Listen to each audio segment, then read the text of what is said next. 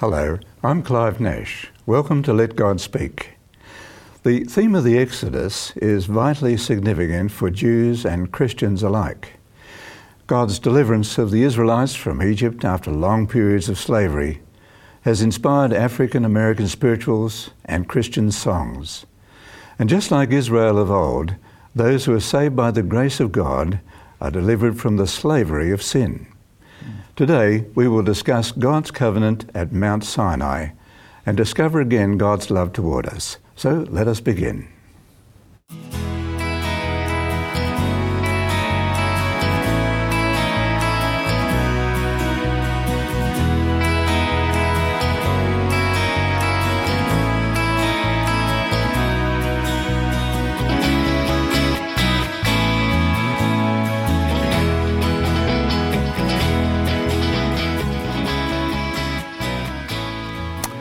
Well, on our panel today we have Gail Fong and Colin Hone. Welcome, Gail and Colin. Good to have you with us today to discuss our topic. But before we begin, I invite you all to bow with me as we pray. Loving Father in heaven, we thank you for the Bible. We thank you for the principles that we read in there of the wonderful plan of salvation. And as we discuss this topic today, we pray that your Spirit will guide our minds. In Jesus' name, Amen. Well, on the way to Egypt, from Egypt to Mount Sinai, the Israelites had a trying experience. I'd like to read about it in Exodus chapter 15, verses 22 to 25. So Moses brought Israel from the Red Sea. Then they went out into the wilderness of Shur, and they went 3 days in the wilderness and found no water. Now, when they came to Marah, they could not drink the waters of Marah, for they were bitter. Therefore, the name of it was called Marah, which means bitter. And the people complained against Moses, saying, "What shall we drink?" Which is quite natural, isn't it? We can survive without food for a while, but not too long without water. And so, verse 25, he cried out to the Lord, and the Lord showed him a tree. When he cast it into the waters were made sweet. And there he made a statute and an ordinance for them, and there he tested them. What lesson can we learn from this Israel experience? Yes. Well, the Israelites, they'd only been 3 days' journey from the Red Sea, and they came to a point of desperation where only God could supply their need. And I think we too today, we come to a point of desperation which only God can supply. And God wants us to drink deeply at the fountain of life. And as we drink spiritually of that living water, we will find him and find salvation, which is only in Jesus. Yes. And Colin, during the Exodus, God brought the Israelites through the wilderness, brought them to Mount Sinai itself. And how did God describe his care for his people? Well, there's this beautiful metaphor found in Exodus chapter 19, verse 4. And we read in Exodus 19, verse 4, where God is speaking, he says, "You have seen what I did to Egyptians and how I bore you on eagle's wings and brought you to myself." So he's got this metaphor describing how he's brought them on eagle's wings. And there's a beautiful comment in the Song of Moses in Deuteronomy chapter 32, verses 10 to 12, where he talks like this. He goes, "He found him in the desert land, in the wasteland, a howling wilderness. He encircled them.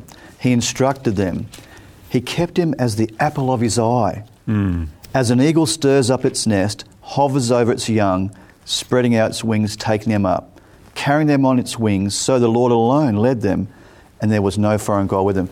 So here's this picture of a God saying, "I'm like an eagle," and when an eagle takes its little young up into the air, it lets it go, and when the eagle gets tired, the mother comes in and sort of swoops underneath it, and the little young eaglet rests on the eagle. It's a beautiful metaphor of God taking care of his people. Yeah, Gail, what other symbols does God use to describe his deliverance of Israel? If we were to go to Deuteronomy and read there in chapter 1 and verse 29 to 31, the Bible says, "Then I said to you, do not be terrified or afraid of them. The Lord your God, who goes before you, he will fight for you according to all he did for you in Egypt before your eyes. And in the wilderness where you saw how the Lord your God carried you as a man carries his son, in all the way that you went until you came to this place." So there he uses a metaphor of a father, son, or a small child, and it's very tender. And there's nothing more that a parent would want to do than protect their child. Also, as we look back, Hosea writes of this same metaphor in Hosea chapter 11 and verse 1. And Hosea writes, "When Israel was a child, I loved him, and out of Egypt I called my son." There's like a double application. There's a literal, where he's leading the people out of Egypt, literally out of Egypt. But then also Jesus himself came out of Israel, who was God's son. Yes, he spent that's time true. in Egypt as well when he was escaping from Herod. Yes, very true. Yeah, this is the kind face of God, isn't it? Let me just share a text here in Romans chapter 12 and verse 10, where Paul says, "Be kindly affectionate to one another with brotherly love, in honour giving preference to one another." Colin, do we see people being kind to one another today in our world? Well, I think we see both. I've seen Christians and non-Christians can be kind, and I've seen they can be unkind. You know, we have wars, and this is put out in the media, what's going on, you know. But I've seen both. And I think, sometimes we're made in the image of God, and I believe sometimes that kindness can come out from Christians and non-Christians. And even the Bible describes it of, people having in the last days a form of godliness, but denying the power. Because God is love, and love comes from God. And I think that, Christians should be kind to each other naturally. It shouldn't really be a thing you have to make an effort to do. But I see it on both sides, and I think that's really a reflection of us being made in the image of God. Well, let's think about the pattern of salvation. And I'd like us to just take a look at Exodus chapter 6 and verses 6 and 7. That's Exodus chapter 6, verses 6 and 7. "Therefore say to the children of Israel," and God speaking here, "I am the Lord." That's L-O-R-D in capitals in my New King James Version, which is the Yahweh. "I will bring you out from under the burdens of the Egyptians. I will rescue you from their bondage, and I will redeem you with an outstretched arm and with great judgments." And then he says, "I will take you as my people, and I will be your God. Then you shall know that I am the Lord your God, who brings you out from under the burdens of the Egyptians." What do you notice here in this, Gail? Well, it's interesting in those verses, those two verses, the word "I" is used 7 times. And it's all about what God is going to do. This saving work, bringing Israel out of Egyptian bondage, is all God's work. There is no something we can add to that. Yeah. Anything else, Colin? Well, I see the word "I will redeem you," and you're right, Gail. God is doing everything. I will do this. I will. But I love the way how "I will redeem you," and this covenant that God made in reference about "I'm going to claim you." So when you redeem somebody, usually you're redeeming somebody who's been sold into slavery, and we know that they've been sold into slavery.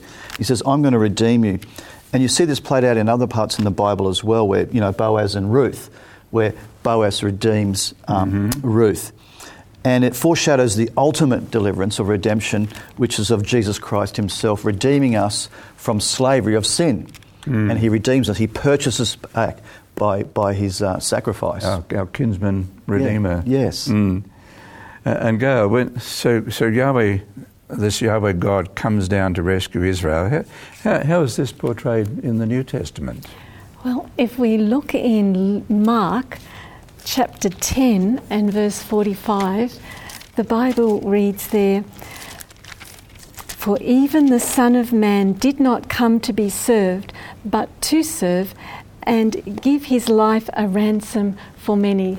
So here Jesus, our kinsman redeemer, Jesus pays the ransom price for our salvation, and potentially he's offering salvation to everyone, the gift of eternal life through what he's done. And in Paul's writings in 1 Timothy 1, chapter 2 and verse 6, Paul writes there, Jesus gave himself a ransom for all. That's beautiful. Yeah. It's interesting that in parts of the Bible, God talks about coming down to the earth. Let's go down and have a look and see what they're doing at the Tower of Babel. God came down at Mount Sinai. Colin, what's different about the coming down of Jesus?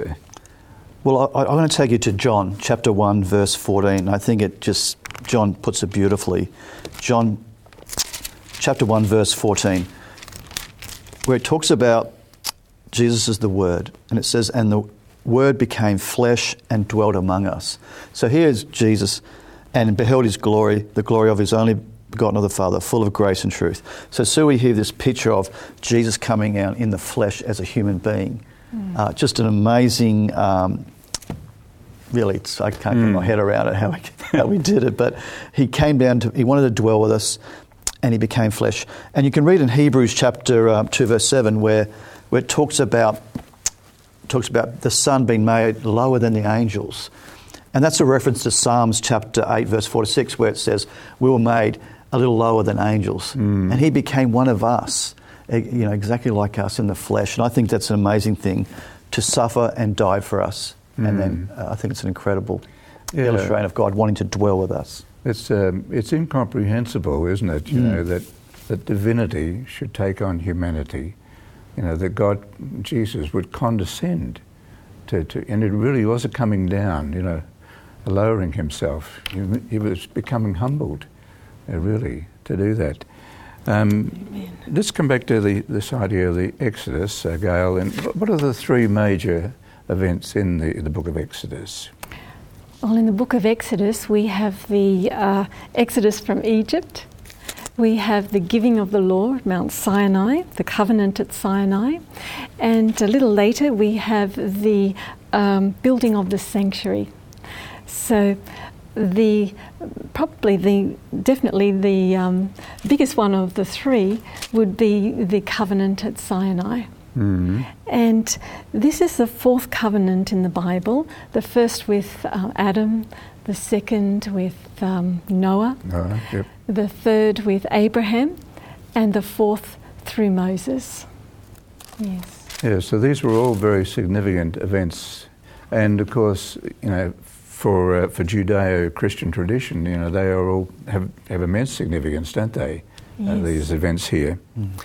The Bible, it seems as though one of the methodologies of the Bible is to reveal more and more detail of the plan of salvation as the Scriptures unfold. So as time goes by, God reveals a little more and a little more. Colin, what vital elements come through as added revelation in the covenant at Sinai? Yeah, well, firstly, God delivered Israel from bondage, from slavery, and that's the whole point. He wants to deliver them from sin ultimately. He wants to deliver us from sin.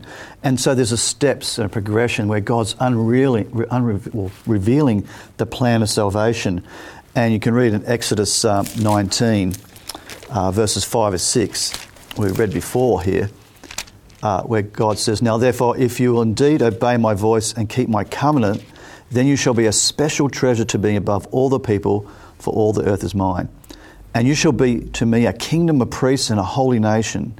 These are the words which you shall speak to the children of Israel. So he's telling Moses to tell him that you're going to be a special people set aside, and I'm going to have a covenant. And what happened is God makes this covenant, and the covenant was based on God's law. And you see that they agreed to the covenant. They agreed to say, all the things you do, we will do. And then God formalised that with the Ten Commandments as the basis of that covenant. So that was their response there in verse 8? Yes. Exodus 19, verse 8. All the Lord has spoken, we will do. And the word, there was the word obedience there, wasn't there, in relation to this covenant. Now, let's go across to the next chapter. Exodus 20, of course, is famous because it contains the Ten Commandments, sometimes referred to as the Decalogue, deca meaning 10. And here in this particular chapter, I'd like to skip past the Ten Commandments that are in the first part of the chapter and go down to verse 21. And this says, "So the people stood afar off, but Moses drew near," now Mount Sinai that is, drew near the thick darkness where God was. What's going on here, Gail? Well, I had to read back a little bit, just a few verses. People in verse 18. Far off, you know. Yes, why this was happening. And it looks in verse 18 that as the people are witnessing this, there's thunderings, there's lightning flashes, there's the sound of a trumpet, and the mountain is smoking. And they are just so afraid. They're afraid of this thundering God. And so they want Moses to be their mediator on their behalf between God and themselves. To be the mediator of the covenant. And from the next verse, you just read verse 21, so from verse 22 to the end of chapter 24, we find there that we read about the covenant principles in detail, and the confirming of the covenant or the ratification of the covenant. Which was made with blood, wasn't it, in the end? They ratified it with blood. Yeah, so you've got various laws, law of the altar, I see there, the law of servants, the law of violence, property, etc., that God outlines there. Colin, why did God outline the actual nitty-gritty or the details of this portable sanctuary that he wanted made? Yeah, well, I call it God's GPS. I call it God's plan of salvation. Okay. I've heard that mentioned before. And you read it in Exodus chapter 25, verse 8, where the purpose, God says there, "And let them make me a sanctuary that I may dwell among them." So the whole purpose is God wants to dwell among us. And you see get close to us. Close to us. You see that in the Garden of Eden, don't you? You see God walking in the cool of the night, evening, with Adam and Eve. Yeah. You know, he wanted to dwell with them. And so what happened is sin has separated us from God. And so that Adam and Eve had left the garden, and so they couldn't continue that anymore. So God wants to dwell with us, and so sin is separated. So the whole, the principles of salvation have completely put in Garden of Eden. What's God do after that? He makes he sacrifices an animal, which represented the future of Jesus. He's outlining what needs to be done so that we can dwell together again. And I see the whole sanctuary as a way of us coming to be able to dwell with God, or God to dwell with us, really. You see, we come to the altar sacrifice, which represents the cross, and we come.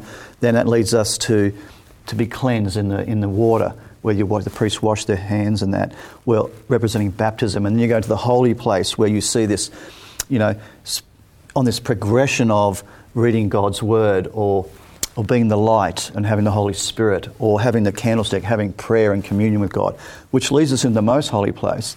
It's interesting, where the law of God was, and the mercy seat. The mercy seat. And you notice, after the end of the whole sanctuary service, on this progression as the priest went through that God's Shekinah glory would dwell in there.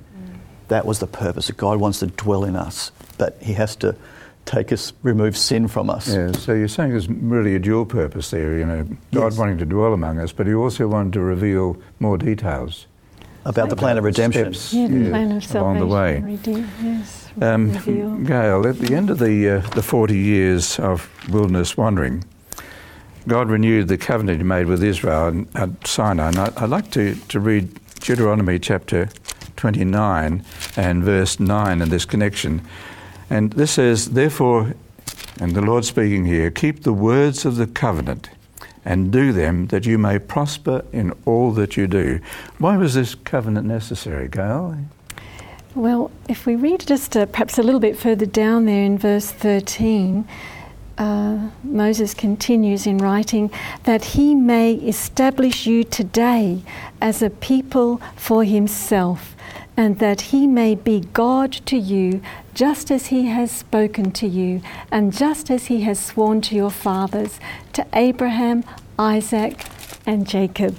So God was confirming his relationship with them, and he had begun that relationship early, 40 years ago. It's like a reconfirming, I truly am here for you. I truly will see you through.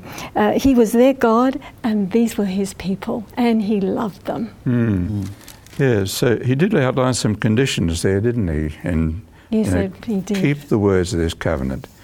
And then the promise that would follow on from that, that you may prosper in all that you do. When we come into a saving relationship with God, we do, I don't know whether we always prosper materially, but we do feel a wealth in a way, don't we, Colin? Yeah, absolutely. Well, you can have peace in your heart. You know, they're the fruits of the Spirit: love, joy, peace, patience. These are all the characteristics of who God is, and we can experience them. Yeah, and they're not the sort of things that you can buy. No, they're not. They're a gift. Yeah. They're a gift from God. Yeah. They're a blessing. So, Colin, this covenant relationship, it wasn't an arbitrary thing, was it? No. There's always cooperation, I've noticed. You know, for example, you know, if you obey my voice, then I'll do this. God's always saying, you know, I'll do this, and there's a response from us. You know, for example, Jesus says, if you confess your sins, I'm faithful to forgive your sins and cleanse you from unrighteousness. But there's a part of us that we need to do. If. Now, this is not a condition of salvation, but it's more of a fruit of salvation. God says, I'll do this, and in the end, obedience is the condition, isn't it? And you can look at that, for example, give an example, like in ancient Israel. God's going to send the destroying angel to destroy the firstborn, and he gets them to put the blood on the posts, the blood of a lamb on the doorposts. And that blood was to cover them. So they had to go and do something, didn't they? If they didn't put the blood on, they would have been in trouble. Yes. So there was a condition of obedience. Yeah, coming back to our Exodus 19 again, verses 5 and 6, again is the word obey. If you will indeed obey my voice, keep my covenant, then there'll be the promise that would follow on from that. So the obedience was not a means of salvation, was it? No. It was a fruit. If you do this, then it's going to be blessings for you. If you don't do that, there's going to be curses for you. God lays it out plainly. Yeah. The problem is they couldn't do it, could they? Yeah. So, Gail, does this emphasis on obedience, does that void the teaching about being saved by God's grace? Well, turning to the New Testament, to Romans chapter 3 and verse 20, and the Bible reads, "Therefore, by the deeds of the law, no flesh will be justified in his sight, for by the law is the knowledge of sin." The purpose of the law is to point out sin. So unless we get the wrong idea, though, Paul soon makes the matter clear. If we were to go to Romans chapter 6 and verse 1 and 2, and he writes on further, "What shall we say then? Shall we continue in sin that grace may abound? Certainly not. So how shall we who died to sin live any longer in it?" So saved people are obedient people. There's a love response because we love God. It's a natural response to want to serve him with all our heart and be obedient. Yeah, and if I cast my mind back to my Greek classes years ago, that certainly was what they called an emphatic Greek statement. It was emphatic. Shall we continue in sin? Definitely, absolutely not.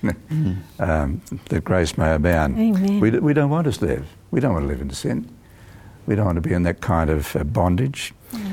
There's a lovely statement in the book Steps to Christ, which says, page 61, "We do not earn salvation by our obedience, for salvation is the free gift of God, to be received by faith, but obedience is the fruit of faith."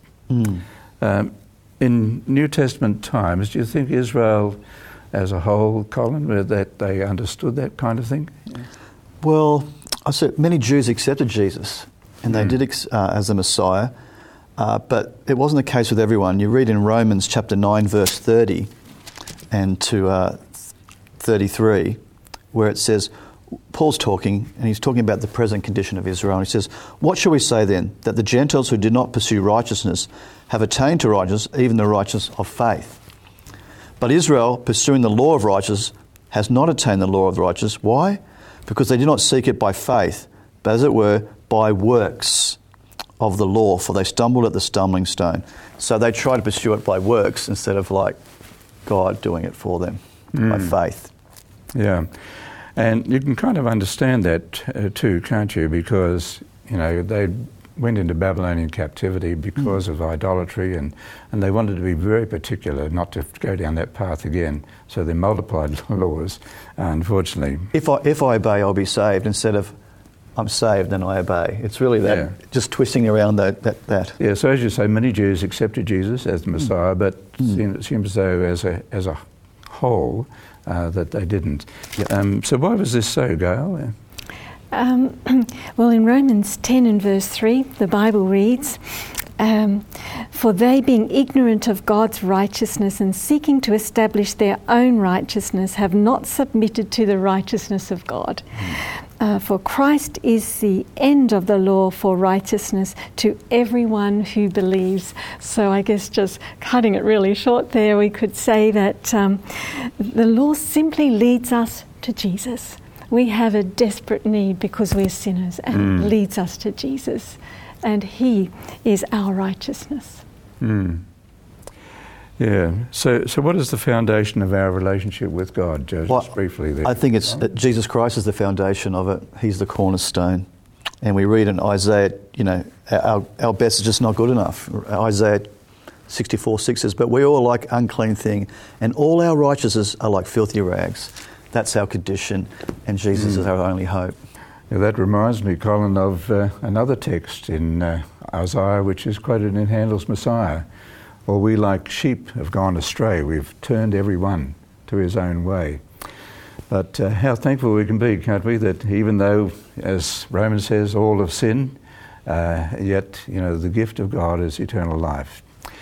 It was because of God's grace that He established His covenant with Israel at Sinai. The people at that time said yes to the conditions. As a nation, they ultimately failed in their determination to be obedient to the covenant. We do not need to duplicate their failure. God is inviting you and me to accept His transforming grace today. Well, we're glad you joined us on Let God Speak. Remember, all past programs, plus teachers' notes, are available on our website, 3abnaustralia.org.au. Email us if you wish on lgs@3abnaustralia.org.au. Join us again next time. Until then, God bless.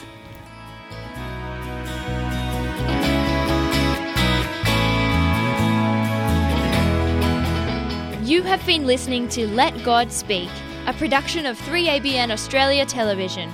To catch up on past programs, please visit 3abnaustralia.org.au. Call us in Australia on 02 4973 3456 or email radio@3abnaustralia.org.au. We'd love to hear from you.